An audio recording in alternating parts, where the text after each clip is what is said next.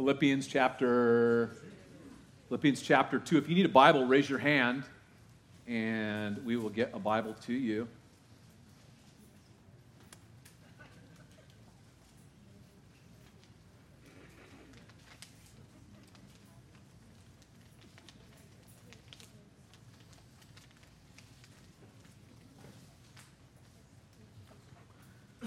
Philippians 2. Where did we end up? Where did we end? You guys were here 2 weeks ago, yeah? 15, 16, 18. We're just going to go back and get a running start. Verse 1. Chapter 1. Here we go.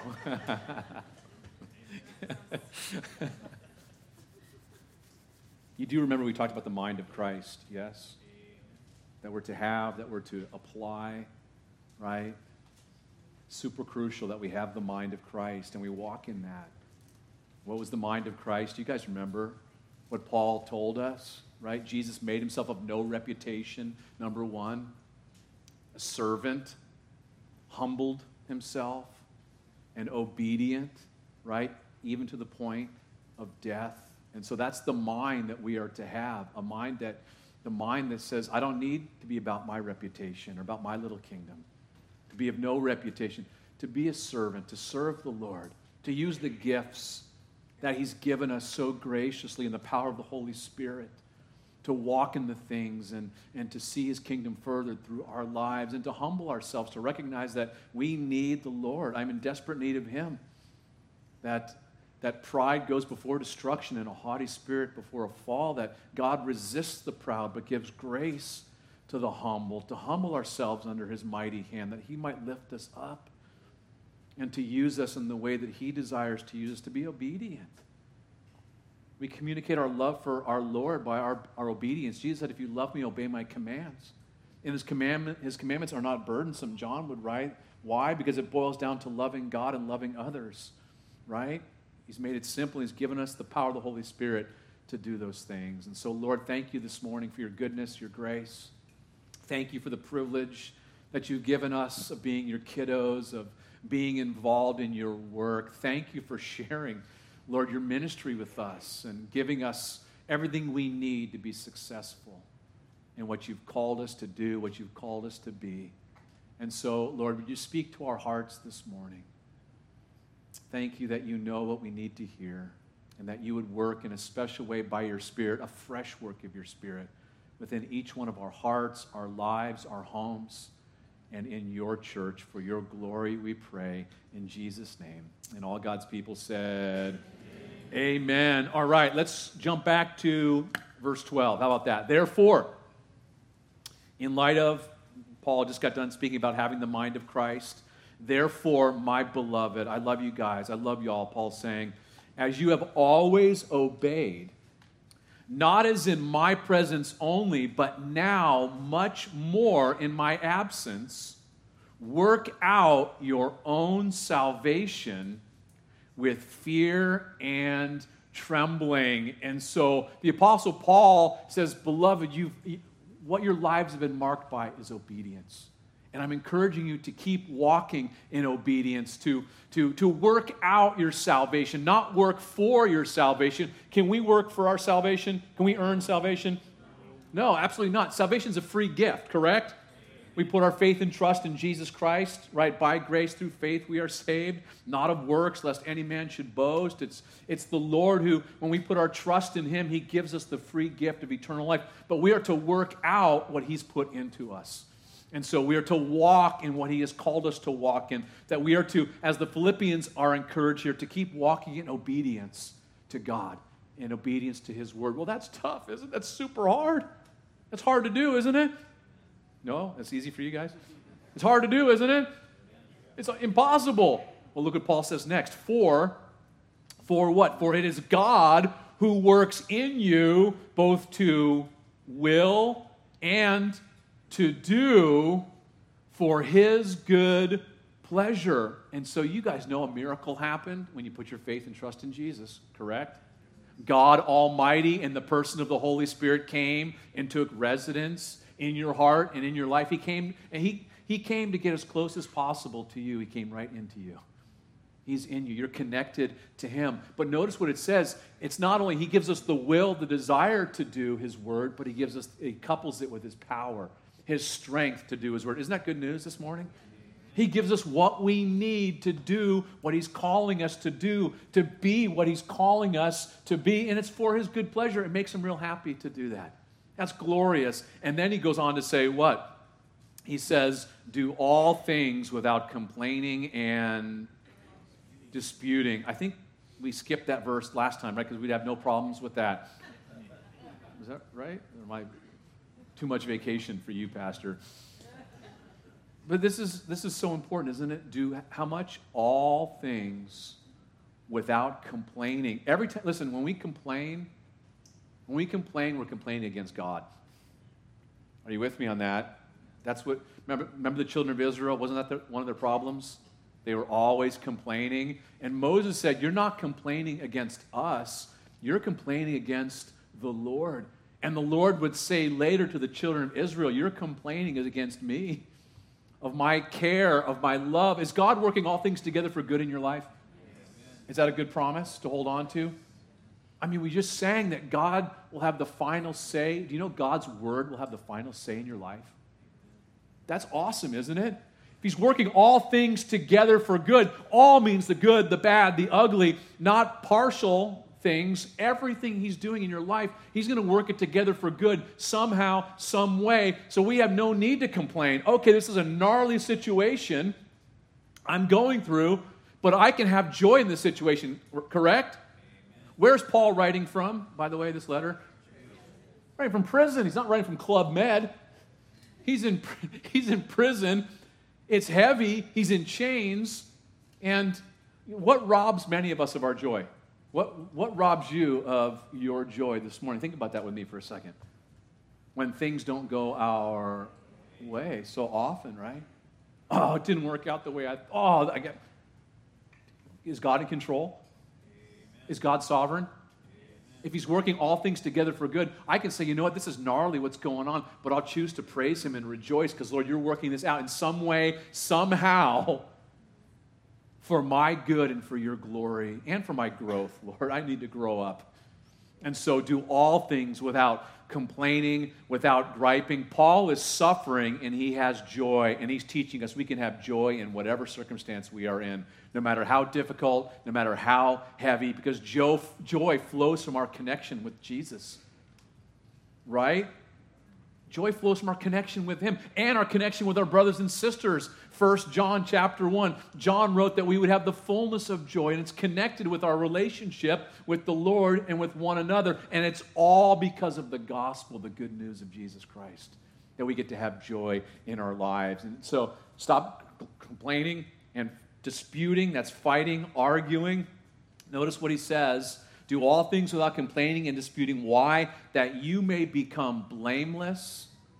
So when someone tries to criticize you, it doesn't stick. You can't be blamed. And harmless. You're not toxic. You know, when we grumble and complain, it's toxic. It affects those around us, doesn't it? It affects the people around us. When we're arguing and fighting, it's toxic. Isn't it toxic? Our kids see that, right? How do you feel when your kids fight? Isn't it such a bummer? Isn't it when your kids ever like rumble, like bump heads? For parents, isn't it a bummer? It's like, oh, come on, guys, let's get along, let's move forward, right? How much more our Heavenly Father, when he sees us bumping heads and rumbling, it's like, you know what? Blessed are the peacemakers. That little tiff, that little argument is not going to matter. That little dispute. And remember with me, Paul's not only thanking the Philippians for their care for him and helping him to further the ministry. They supported him. But he's also trying to deal with an issue between two women in the church we're going to learn about later. You guys remember their names? I'm seeing a lot of blank stares. Remember their names? Chapter 4, Euodia and Syntyche, something like that. We're not told what the issue is, but their fighting has the potential to detonate the entire work that's going on. That's heavy, isn't it? Two women have the potential to divide the entire church and to destroy the work that's going on there. That's heavy. And so Paul's trying to help them to get along, stop the grumbling, stop the complaining, stop the disputing. That little tiff, that little argument, is it going to matter in heaven? It's not going to matter in heaven. And so he says that you may become blameless and harmless children of God without fault. No one can point the finger at you in the midst of a crooked and perverse generation. Do we live in a crooked and perverse generation right now? God's word is eternal. It is as relevant then as it is now, by the way. Are you with me? God's word is always relevant. We always need the word of God. We live in the midst of a crooked and perverse generation, but when we're doing things without complaining and disputing, look what it says, among whom you shine as lights in the world. And isn't that the case? Because tomorrow you go to work or you go to school. Do people grumble and complain at school and in the workplace, in your neighborhood, maybe in your family? Do people fight in the workplace, at school? They do, don't they? But when you are not doing that, guess what? You stand out. You stick out. You shine in a certain way. And Jesus said, you're the light of the world. Don't hide your light under a bushel, under a basket, right? Get it out where everyone can see so that they see your good works and glorify your Father in heaven. And part of that is doing all things without grumbling and disputing. People will start to look at your life and go, wow, how come you're not joining in? How come you're not complaining about this? How come you're not fighting with your coworker? How come you're not getting involved with this little fight on campus? And you get to say what? You get to say, you know what? Because of Jesus. Because he's the one living in my heart. I've given my heart to him, and I've chosen to follow him, and this is what he tells me to do, and this is how to experience joy in my life. Are you guys with me still this morning? Super important. And so he says that you shine as lights in the world, so your life is lighting the place up, holding fast the word of life. This is so good. So the negative is what? Do all things without grumbling, complaining, and disputing. That's the negative. The positive is to hold fast. What does it mean to hold fast? Like, this is the word of life right here, correct? This is the word of life. Jesus said, my words are spirit and they are life. This is the word of life right here. Hold fast. It means you cherish it. You cherish it. It means this is the most important influence in your life. It means man shall not live by bread alone, but by every word that proceeds from the mouth of God. That means this becomes not only the most important influence in my life, this is where I spend my time listening to the Lord's voice, hearing from him. I'm cherishing this. I'm holding fast. No one's taken this away from me. I've got it hidden in my heart that I might not sin against him. It's a lamp unto my feet and a light unto my path. But it also means, check this out, that word hold fast also means to hold forth. You know what that means? That means this is something that we need to be sharing with others. Those people, those coworkers, those people in the workplace, those people at school. Not only do we shine with our lives, but with our lips, we have something to share. We have something to share because people watch our lives, especially when we're going through difficulty, and you say you're a Christian, and you're living it before them, and you're not grumbling, you're not complaining, you're not fighting with people, and people are watching your life, and they say to you, wow, there's something different about you. What are you tapped into? How can you have joy in what you're facing right now? And again, what do we get to hold forth? We get to hold forth the word of life to them. Why? Because they are in desperate need of life, and life comes from Jesus. And we have the word of life that has the DNA to change someone's life. Do you guys believe that? The seed of God's word has the DNA to change someone's life. Are you with it? Is it changing your life? Is the word of God changing your life? It is, isn't it? The word of God works effectively in those who believe. It's the word of God that has the power to change us and to bring healing and to bring help and to fixing and change into our lives. We're to be transformed by the renewing of our minds with the word of God. And so we are to have something to share with others, to hold forth or hold fast the word of life, so that, verse 16, I think this is where we left off. Maybe, maybe not. That's enough of an intro, correct? So that I may rejoice in the day of Christ, that I have not run in vain or labored in vain. This is so heavy right here, what Paul's saying, what he's communicating. And it's a good heavy. Paul's like, I want to celebrate you when Jesus comes. You know Jesus is coming, by the way? Every New Testament author spoke about the imminent return of Jesus Christ. You know what imminent means? It means any minute. Well, wait a minute. That's been 2,000 years, Mike. What are you talking about, man? I believe personally he wanted every generation to be expectantly waiting for his return, looking, because it does something. It purifies our lives. It keeps us with our hearts and minds affixed on things that are eternal and not things that are temporal. If Jesus could come back at any moment, which he could come back any moment, he said he's coming how? As a thief in the... How does a thief in the night come? Does he give you a heads up? Text message? Snapchat? Is that what he does? Leave a little note on your door?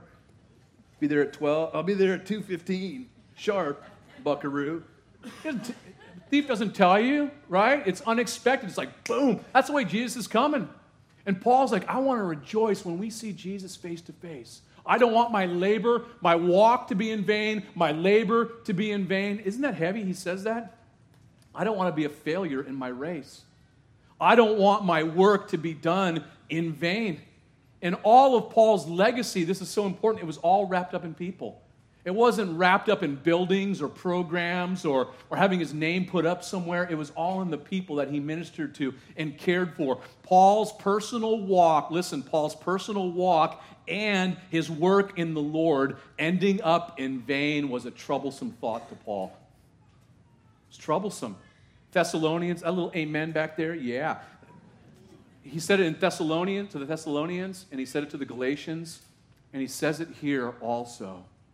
He was concerned about the work, the people he was invested in, it being in vain. And I find that heavy this morning. Paul didn't want, number one, didn't want to run the way he did for nothing. Paul ran hard, didn't he? Paul got saved, and he was stubborn for the things of the world and religion. He was stubborn for Jesus, wasn't he? After he got saved, after he got rescued and given a fresh start, he was full on for Jesus. And that's the only way to live, I believe. Jesus said, I wish you were hot or cold. Lukewarm makes me barf, man. Makes me sick. And so Paul ran hard, full on. He encouraged the church in 1 Corinthians, man, don't run aimlessly. Don't just get in the race to get the free t-shirt and the goodie bag. You run to win the race. You guys remember that? He talks about that in Hebrews chapter 12. Lay aside the weight and the sin that would so easily beset you, looking unto Jesus, the author and finisher of your faith, running with endurance. Man, Paul's saying here, I'm wanting you guys to get this right.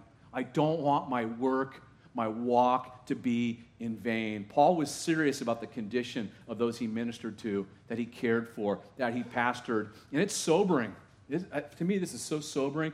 He's like, I need you to hear what I'm saying. I need you to hear what I'm saying and to obey what I'm saying. So that when I stand before Jesus for the work that I've done, it will not be in vain. And again, think about this with me.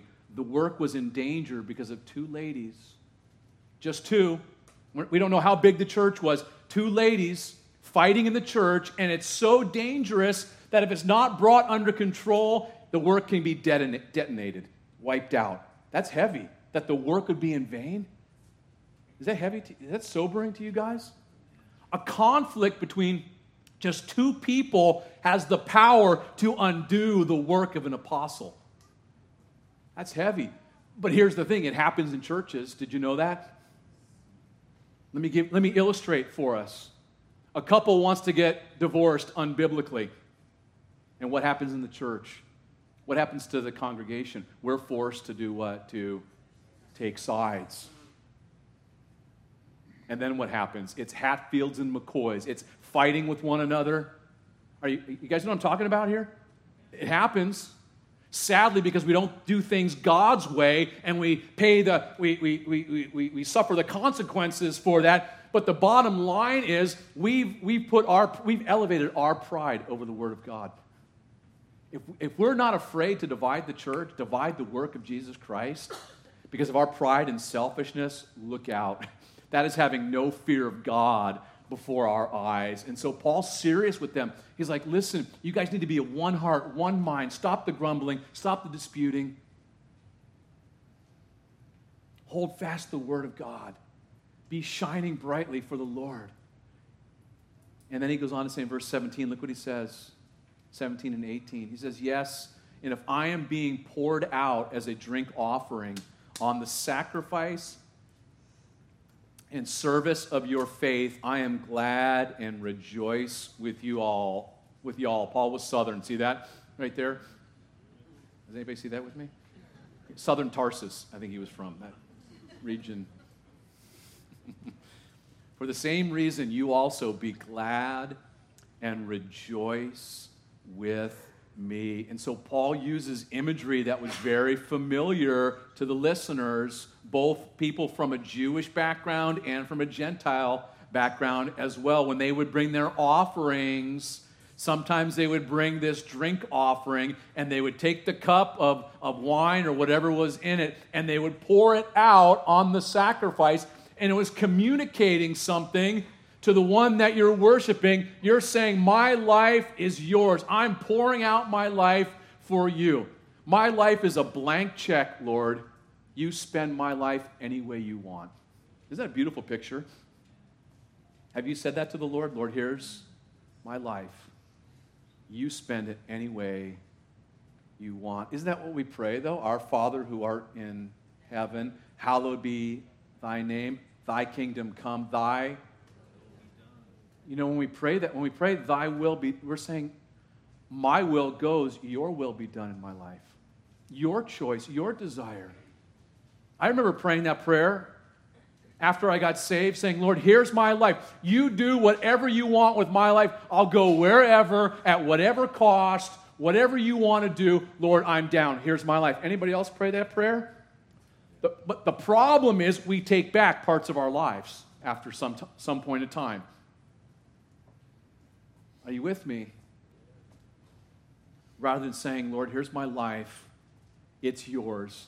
Paul said to the Romans chapter 12, I beg you, my brothers and sisters, I beseech you, I beg you, I plead with you, in light of all that Jesus has done, this is your reasonable service, to offer your bodies as living sacrifices, holy and acceptable to God. It is the only response that makes sense in light of all that Jesus has done for you and for me, is to say, here, Lord, here's my life, a living sacrifice. And Paul's saying that here. I've poured out my life, but notice what he says, as a sacrifice, the service of your faith, and it makes me really happy. Did you notice that? I am glad and rejoice with you all. Sacrifice, service. When you think of those two words, what do you think? Hard, bummer. Sacrifice, service. What does he couple with it? Gladness and rejoicing. Why? Listen, because pouring out your life for others, to see them grow in their walk with Jesus, you know what it brings? It brings joy. It brings joy. Brings joy into our lives. Jesus said it. Jesus spoke about it in John chapter 15 in the gospel, or John chapter 13, John chapter 15. You obey him, you do those things in service, and you experience joy in your life. Paul got it. He's saying this is the path of joy. Service, sacrifice for others. Where was Paul again? He's in prison. Paul found joy in what he was doing at this time. Listen, this morning, can you find joy where God has you right now? Can you find joy where God has you right now? Again, do you know he's begun a good work in you? Is he going to complete it? Do you know he's working all things together for good? Is he going to keep that promise? He sure is. This is so beautiful. And so every job that we do is important to God when we do it with him. We include him. Say, Lord, this is for you. I just want to bless you. I want to please you. Especially caring for others, helping others, pouring out your life for Jesus. He said, I'm pouring out here. Who or what do you pour out for this morning? What do you pour out your life for? And some of you guys, I know, listen, you're pouring out into your kids. You're pouring out to the kids here. You're pouring out your life in different ways to minister to others. And the beautiful thing is, can I remind you this morning that Jesus will pour into you? Jesus said, come to me and drink, all you are thirsty. And what will happen? Out of your hearts will flow rivers of living water. It's so beautiful because we pour out, we run out, we get empty, we come right back to Jesus and we get filled up in order to keep pouring out. John 7, if you're looking for that reference, John chapter 7, it's so beautiful. We pour out and he pours in to us. And so Paul's like, I'm okay with my life being poured out, seeing you grow and experience all that God has for you. Please rejoice with me. Verse 18, rejoice with those who rejoice. You too, be happy with me. Let's rejoice together. And so beautiful. And then verse 19, look what Paul says. He says, but I trust in the Lord Jesus to send Timothy to you shortly, that I also may be encouraged when I know your state. For I have no one like-minded who will sincerely care for your state. Why? For all seek their own, not the things which are of Christ Jesus, but you know his proven character, that as a son with his father, he served with me in the gospel. Therefore, I hope to send him at once as soon as I see how it goes with me. But I trust in the Lord that I myself shall also come shortly. This is so beautiful. So Paul's trust was in Jesus. Did you guys see that at the beginning and end of this section? He says, I'm trusting in the Lord. In other words, Paul's plans, I think it's a simple lesson. Paul's plans were yielded to the Lord. Lord, whatever you want to do, your way, your timing, Lord, however you want to do this, this is what I want to do, but I give the plans to you. And he says, I want to send Timothy to you. I hope to do that soon. You guys remember who Timothy was? He was like Paul's sidekick, protege. Paul viewed him as a son in the faith. They linked up on Paul's second missionary journey. Timothy joined the Apostle Paul, and they did ministry together. And so I love what Paul says here. He's sending him why? Paul said that I would be encouraged. That I would be literally bolstered from within. That my soul would be made well. That's what it literally means. That my soul would be made well. Isn't it interesting? We have the ability to make someone's soul well. Paul's like, I'm sending Timothy over to you that you guys might make my soul well when I hear how you're doing, when I know your state. To me, that's remarkable. That's a beautiful thing. And was Timothy older or younger than Paul? I think there's a little lesson here. Timothy was someone that Paul poured into. He had a vital connection with this younger brother, and vice versa.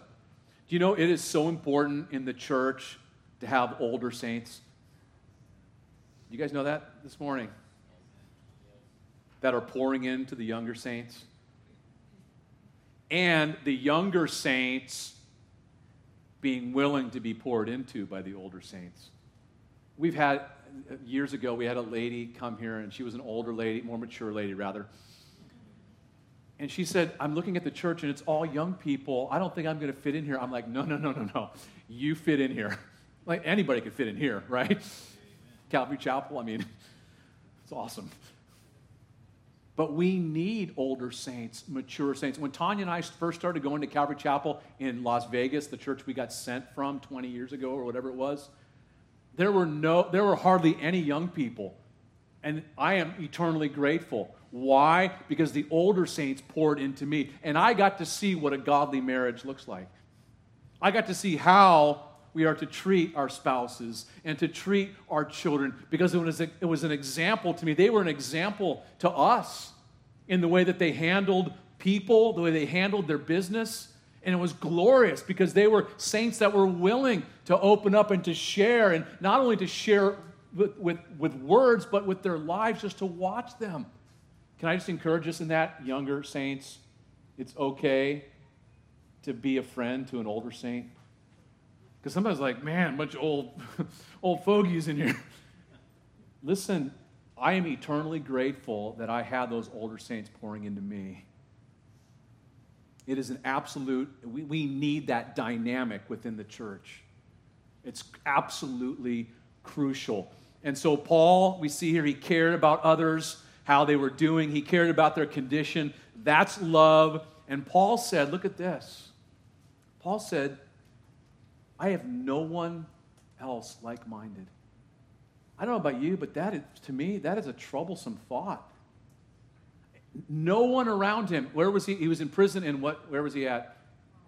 In Rome. So maybe he's speaking of the Roman Christians here. Paul had no other believers, no other brothers and sisters at that time who were like-minded. That word like-minded means having a soul connection or soulmates or connected deeply. It speaks of having the same values, same direction, same attitude, same way to handle a situation. I would say having the same mind, like-minded, having the mind of Christ and walking in the mind of Christ, who will legitimately care for your well-being, Paul said, your welfare, your concerns, except for Timothy. Timothy's like, your concerns are my concerns. I care about you. It's beyond, it's legitimate. It's sincerely care about. There's no phoniness. Phoniness destroys real relationships, by the way. He sincerely cared about them. This is love. And listen, when we do that, when we care for others, we stand out. We shine as lights, you guys. And so it's tragic. Why are these people so rare? Why are these people so rare? Why were they rare then? Why are they rare now? Look at the next verse. The answer's right in the verse. For because all seek their own. You know what that means? It's all about me, myself, and I. Self-seeking, self-promotion, self-absorbed. But isn't that our problem, by the way? That's our problem. Yes? Is that our problem? It is. Problem is, so often we don't care about others. We just care about ourselves.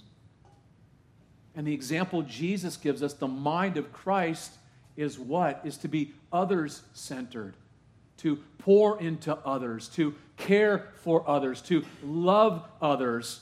And so notice also it says in that verse, for all seek their own, not the things which are of Christ Jesus. They're not seeking Jesus things. Rather than being concerned about spiritual things, eternal things, most of the people there were selfish and self-serving, doing or saying whatever they could to get whatever they wanted, furthering their own agenda. And the question is, what do we seek this morning? Do we seek the things that are of Jesus, or do we seek the things of our own? There's a contrast here. In Timothy, the example we see in Timothy, the example that's set before us is Timothy being selfless and loving and caring, not trying to manipulate people or get them to fulfill his desires. Timothy sincerely cared for these people. And that's the kind of people we need to be, the people we need to surround ourselves with, by the way, too, in the church. Is when we have the mind of Christ, we begin to care about the things Jesus cares about, and that's others. But you know, verse 22, look what Paul said about him. But you know his proven, you're well aware of his proven, his tested character. You're well aware of his makeup, of his behavior. And that tells me Timothy's life was tested. He was proven to be genuine, to be the real deal. And that happens over time, by the way. Correct? Over time, they saw who he was. Over time, they saw he was consistent and faithful, that he genuinely cared about them. People don't care what you know till they know what? Till they know you care. It's so true, isn't it? And they knew that Timothy cared and loved them. And he said, you saw the relationship that we have with one another, like a father and son together, or a father and a child. We served together. We did slave labor together. He did the dirty work with me in ministry. Listen, selfish people don't do dirty work. Selfless people do dirty work. They sacrifice, they love, and they find joy because it's about the gospel. Look what it says. He served with me in the gospel. Jesus died for our sins. died on the cross, rose again on the third day. He forgives us, gives us a fresh start, the privilege of serving him, being involved in his work, and the gospel is at the core of all of this. That's why we have joy in our lives. Therefore, in light of this, look at verse 23. My desire is to send him to you right away after I see how things roll out here with me. I trust Jesus will also allow me to come to see you also soon. And I'm challenged by this passage. And you know why? Because if Paul was my leader, could he say these things about me that he says about Timothy? Could he say those things about you this morning that he says about Timothy? Am I willing to be sent? Am I walking in the mind of Christ? Am I willing to do whatever is necessary for the furtherance of the kingdom? Yet I considered it necessary. Look at verse 25 as we finish these last couple verses. Yet I considered it necessary. I looked at the situation and determined to do what? To send to you Epaphroditus. If you're taking notes, you can look at this later. In chapter 4, verse 18, we find out that it was Epaphroditus that delivered the love gift to Paul in Rome. He's the one that traveled. He's the one that, when the church asked, who wants to be a delivery boy or delivery girl, he said, I'm willing. I'm down. I'll make this treacherous journey. I'll travel all these miles, put my life on the line to bring that love gift to Paul and to minister to him. And what happened was when he finally came, you know what happened? He got sick to the point of death. And now he's recovered, and Paul's like, I want to send him back to you. I want to send him back. But notice how Paul describes him. What does he say about Epaphroditus? My fellow brother, fellow worker, and fellow soldier, but your messenger and the one who ministered to my need, since he was longing for you all and was distressed because you had heard that he was sick. For indeed he was sick, almost unto death, but God had mercy on him. And not only on him, but on me also, lest I should have sorrow upon sorrow. Therefore I sent him the more eagerly, that when you see him again, you may rejoice, and I may be less sorrowful. Receive him therefore in the Lord. How? With all gladness, and hold such men in esteem, because for the work of Christ he came close to death, not regarding his life. Why? To supply what was lacking in your service toward me. Isn't that beautiful, Epaphroditus? Do you know he's a guy you're going to meet in heaven, by the way? Oh, we know Timothy. Yeah, Timothy, that dude's rocked a couple letters written to him. He pastored the church in Ephesus. But Epaphroditus, looking for good baby names, there you go. Little E, right? You're going to meet him someday. You guys know that? You meet him. Paul's like, he's my brother. We're family. We're connected. And it's because of God, it's because of the gospel, it's because of Jesus Christ, what he's done, that we are deeply connected. Do you know we're to be deeply connected this morning? It's sad in the church how shallow our relationships can be. When Jesus prayed that we would be one as he and the Father are one, that means our relationships need, what's it going to take, guys? To deepen our relationships. Remember when 9/11 hit? Man, the church was packed. It was, the penalty boxes of everywhere was packed. Standing room only. And I still have some of those connections with people that were coming, that were in fellowship. But some, it was like once the smoke cleared, okay, 9/11's over. Time has passed. And the church is half filled. What happened? Where did everybody go? Right? But what's it going to take to, you look at our brothers and sisters around the world, how tight they are because of what? Because of persecution? Because of hardship and difficulty? And what's it going to take for us to go deeper than surface level and to have real fellowship, real uniting of life? Paul says he's my brother, he's my fellow worker. He says together we labor hard for Jesus, for his glory, for his kingdom. Do you know working together binds us together, by the way?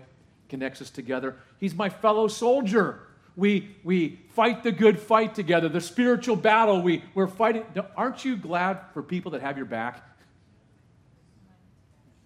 Are you guys glad for people that have your back? There is nothing like having someone that has your back in ministry. It's like the best. I know Tanya has my back all the time. My bride, Tanya. It's so wonderful knowing that you have a brother or sister fighting alongside of you. And when it gets gnarly, you know who your friends are, don't you? You find out. When things get difficult, who sticks up for you, who is praying for you and with you. He's the one who is commissioned. He's your messenger, your apostolos. He spoke on your behalf. He represented you, Paul said. When he came to me, the church trusted in this Epaphroditus to represent them. He ministered to my need. He faithfully came and served and poured into me. And I love this because this is the mind of Christ, isn't it, that Epaphroditus had? He was willing to make himself of no reputation. Delivery boys don't have a good reputation, do they? You don't get a trophy for being the best delivery boy of the year. I don't know, maybe if you work, anybody work at Domino's or somewhere where you deliver stuff? Typically, delivery boys don't get a whole lot of glory. Are you with me? You're making yourself of no reputation. He also was what? He was a servant. A servant lives to improve the lives of others, to make others' lives better. He came to improve the life of Paul, correct? He humbled himself. In other words, it's not about me, it's about the kingdom being furthered and me being able to serve the Lord in this capacity. And he was obedient. I'm called to serve, to love, to care by my Lord Jesus, and I will do it for him, even if it's being a messenger boy or a delivery boy. Why is that important this morning?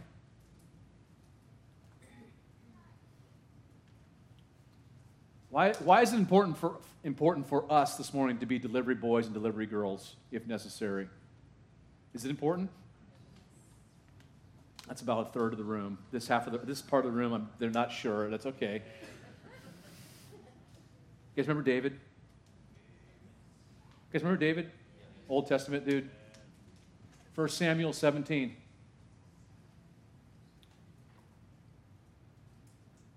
You know David was a delivery boy? You guys know that? At that time, 1 Samuel 17, you can go look it up later, check it out, scope it out. At that time, David had already been anointed by Samuel, remember? To be king. So Saul was still king, but his kingdom, God took his hand off of Saul's life. Evil spirit came to Saul, distressing him. David was called to Saul's kingdom to do what? To play whatever instrument he had, right? Play some worship tunes so that Saul would mellow out. You guys remember that? Saul was tripping. They brought in David. You guys remember that? You remember what I'm talking about? Here? And every once in a while he'd go back to take care of his father's sheep. What was his dad's name? Jesse, thank you. He would go back and forth between the palace to go take care of the sheep. Please don't miss this. This is like, it's coming to a point where I'm going to finish the Bible study. Because you're going to miss out on something. Because you're going to say, this is beneath me, being a delivery boy, delivery girl. Or, I know this story already.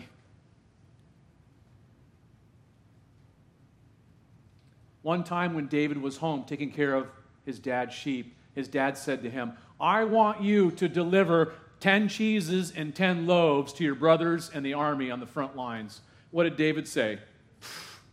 Delivery boy? Dad, don't you remember the whole oil thing? Remember that? I was out in the field, you were dissing me, but I came in, remember? Samuel came, I'm the king, anointed king. That's beneath me. I'm not a delivery boy. Did David say that? No. Deliver bread and cheese? Come on. Who does that? Can't you get a servant to do that? Can't you get one of the hired hands to do that? David did it. You remember what happened when David went to the front lines? David, that's right, David took out Goliath. Got to see the power and the awesomeness of our God because he was willing to be a delivery boy. And listen, when we are willing to be delivery boys and delivery girls, guess what the Lord does? He does awesome stuff because he's working on both ends. He's working on our hearts. And he's going to show himself mighty on your behalf because your heart is loyal to him. Don't miss out. Don't miss out on the big victory that he has for you because you're not willing. Epaphroditus, I'm down. I'll deliver. I'll take the trip. I'll deliver the stuff. And he got sick. And notice what it says in verse 26. He was really missing you and was super sad since you heard about his health. He didn't just serve people. He didn't just represent people. He felt deeply within for people. He cared about them. He cared about the people that sent him. Yes, he was really ill to the point of death, but God, isn't that such two great words, but God. What did God do? Had mercy on him, Paul says. Healed him, right? He gave him what he didn't deserve. He had mercy on me, lest I have sorrow upon sorrow, lest sorrow be heaped upon me, and the Lord take him home. And so he didn't take him home just yet. And so isn't God so good to have mercy on us, by the way? Has the Lord healed you? He's healed us, hasn't he? He's compassionate. He cares. Therefore, verse 28, look at as we finish here. I was eager to send him, that when he reconnects with you guys, you'll be really happy, and my sadness will be decreased or lessened. Epaphroditus was a guy that brought joy. Some people bring joy when they come, some people when they leave. Some of you will get that later. It's okay. It's all right. And then Paul gives instructions to them when he comes. Continually welcome him warmly and with kindness, with joy. That word is grace. Because why? And he says, look what he says. He says, these type of people you should continually hold as dear, prized, and precious. Honor them. These type of people, Paul says, honor them. And here's the thing. If you don't honor them, this type of person will still be the same way. Why? Because ultimately they're doing it for Jesus. And they're looking for the honor of the Father. Whether you honor them or not. And that's the thing about ministry. When you're serving the Lord, there's not a whole lot of thanks. Especially when you're laboring behind the scenes, changing diapers, changing the Huggies, working the parking lot. Working the parking lot is another no reputation job, isn't it? That was the first ministry I did at Calvary Chapel in Las Vegas, and I absolutely loved it. You know why? Because people would come in from their car. They were coming to church from their car, arguing and fighting. And then right before they got in the door, you know what they would do? Praise the Lord, brother. So confession here, I would sneak attack them before they got into the door and pray for them. Can I pray for you guys? Sounds like things aren't going too good this morning. What is this parking guy? You got the vest on. What's the parking guy doing praying? That's the pastor stuff, isn't it? But no, it's like, you know what? God wants to use you in any capacity to bless others, to help others. There's no hierarchy. We're all in this together. All parts of the body serving the Lord. And Paul says, you need to honor this guy. You need to honor him. These type of people, why? Because for the Lord's work, he almost died. He didn't care about his own life. He simply wanted to complete or to finish. It's interesting, this word speaks of service. It's holy or sacred service.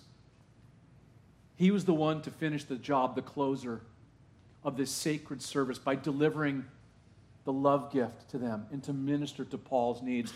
And what's so interesting as we finish here, that word not regarding his life, that's a gambling word in Greek. It means to risk everything on the roll of the dice. Anybody gamble here?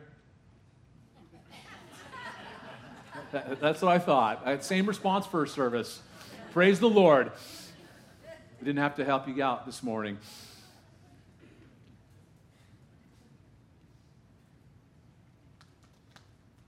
But it says about Epaphroditus that he was did not regard his own life. He was willing to gamble everything.